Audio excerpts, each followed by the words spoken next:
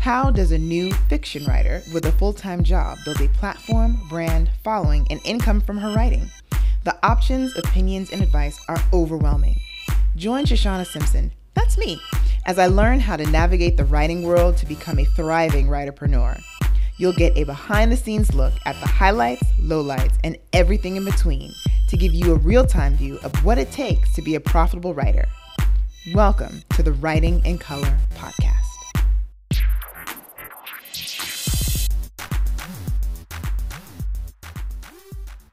Well, hey there, fellow writers. What's going on?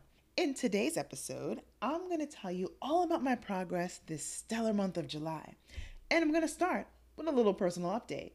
So last week, I got back from vacationing in Nashville, Tennessee, and it was amazing. I was supposed to visit with my best friend from high school. She lives in Knoxville, and the plan was for us to meet and hang out in Tennessee, in Nashville, but things didn't go as planned, and she didn't end up feeling well, so she left early, and I found myself doing my first solo trip, and it wasn't bad. I really enjoyed it. I had already planned out everything I wanted to do before I got there, and I left some spaces for her to decide on some of our activities together, but that didn't end up happening. The day she arrived, we went to the Grand Ole Opry, which is famous for making country music famous. Did you know that the Grand Ole Opry hosts a live radio show every week? It's the longest running radio broadcast in the United States. I had no idea. We took the behind the scenes tour, saw the backstage dressing rooms, and learned all the history of how the Grand Ole Opry started and the performers and membership. So if you're a member of the Grand Ole Opry, you get to show up at any time to perform. And I think that's pretty awesome. I only know about the Grand Ole Opry, honestly, because of the Nashville TV show that I watch. And I also did a Nashville TV show tour. And we went to see all the sites where the show was taped, the houses that were used, including the Bluebird Cafe, which if you watch the show, the setup is nothing like it is on the show. The setup of the Bluebird Cafe with the stage and stuff, yeah, that doesn't really happen there. But it was still cool. I also did a bike tour and visited the Ryman Auditorium and cut a demo as a souvenir. The sound engineer guy was so kind. No one will ever hear that demo. You had to pick from a list of songs, and the only song that I knew on the list was Amazing Grace. They gave you the words too, so if you didn't know them, you had them to read. And I can usually sing. My voice is melodious. But for some reason, I was screaming the lyrics. I mean, there was a microphone there, but when I hear the playback, I was like straining and screaming at the top of my lungs. It reminds me almost of, what is it? The Harry Potter movie, Harry Potter and the Goblet of Fire, when Harry opened the golden egg that he stole from the dragon in the first, it was in the Triwizards tournament, and he got the egg and he just opened it above water, and there was just a bunch of screeching. That pretty much sums up what I did. And I don't know what I was thinking. It was just awful. But yeah, so if you're interested, you can see pictures from my excursions on my Instagram account at Shoshana Writes. But no one will hear that demo if I can help it. Although my brother sounds very determined to try and find it and listen to it, but I'm really trying not to let that happen.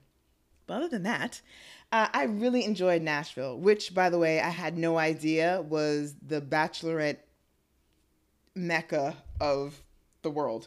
Every moment there was another party on a pedal wagon. I don't know how to explain it, but look up pedal wagon in Nashville and you'll see what I'm talking about. It looks like a lot of work, and I don't know why people would want to do that, but whatever. I came back from my trip ready, relaxed, and eager to get some writing done and some storytelling done.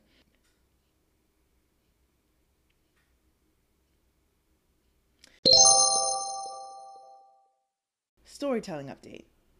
On Monday, I told a story at Caveat NYC. It was so much fun. My friends came to support me, and even one of the hosts from Prosa Pie, he came out to support me, and I'm so appreciative of everyone who came out. I will say, when I read the lineup of the show and saw the accolades of my fellow storytelling comrades, I was comparing and despairing. because they are directors, producers, actors, voiceover artists, where I have very few credits to my name. But in the end, it didn't matter because I felt very confident in my story and I held my own. So, kudos to me. So now that's 3 down, and now I have one more story to tell, to be on one more stage to meet my goal for the year. And I already have an idea of where I want my next spot to be, but I need to come up with a different story. I'll keep you updated. So now my writing update. A couple of episodes ago, I stated that I was going to get back to writing short stories, and I absolutely have. I first returned to a short story about online dating that I abandoned in the beginning of the year, and I also started a new horror short story.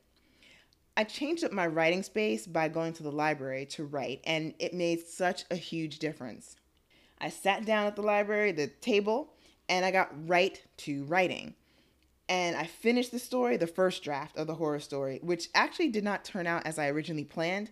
And I can only imagine how much more it's going to change when I go back to edit it. Do you ever feel that way? Like you sit down, you have an idea what the story is, or maybe you're an artist and you have an idea of what this art is going to look like. And then you do it and it looks nothing like how you thought it was, or you started writing and you're like, oh, but then this could happen, and then that could happen, and then this can happen, and then it's totally not the story you wanted, but it's still good. Yeah, that's kind of where I am right now. So I'm excited to see where the story ends up. With my short stories, I want to explore a variety of genres to see if I enjoy writing them. The only genre I will not be touching is erotica, because that's totally out because it makes me feel uncomfortable to read it. I feel like my eyes are being violated, but I will read a graphic violence book and am totally not uncomfortable with that. Weird, I know. It's a shame erotica doesn't work for me because that genre is a moneymaker. The erotica readers love to devour those books, but I just can't handle it. Call me a prude. I'm okay with that. My overall writing goal for the rest of the year, and most likely beyond, is to submit my stories for publication every month. Minimum. This means I need to pick up the pace just a wee bit from sloth to snail. So my only goal for the next time I update you is to have written a new story, or not have written a new story, actually to finish the stories that I'm working on and to have submitted both of them.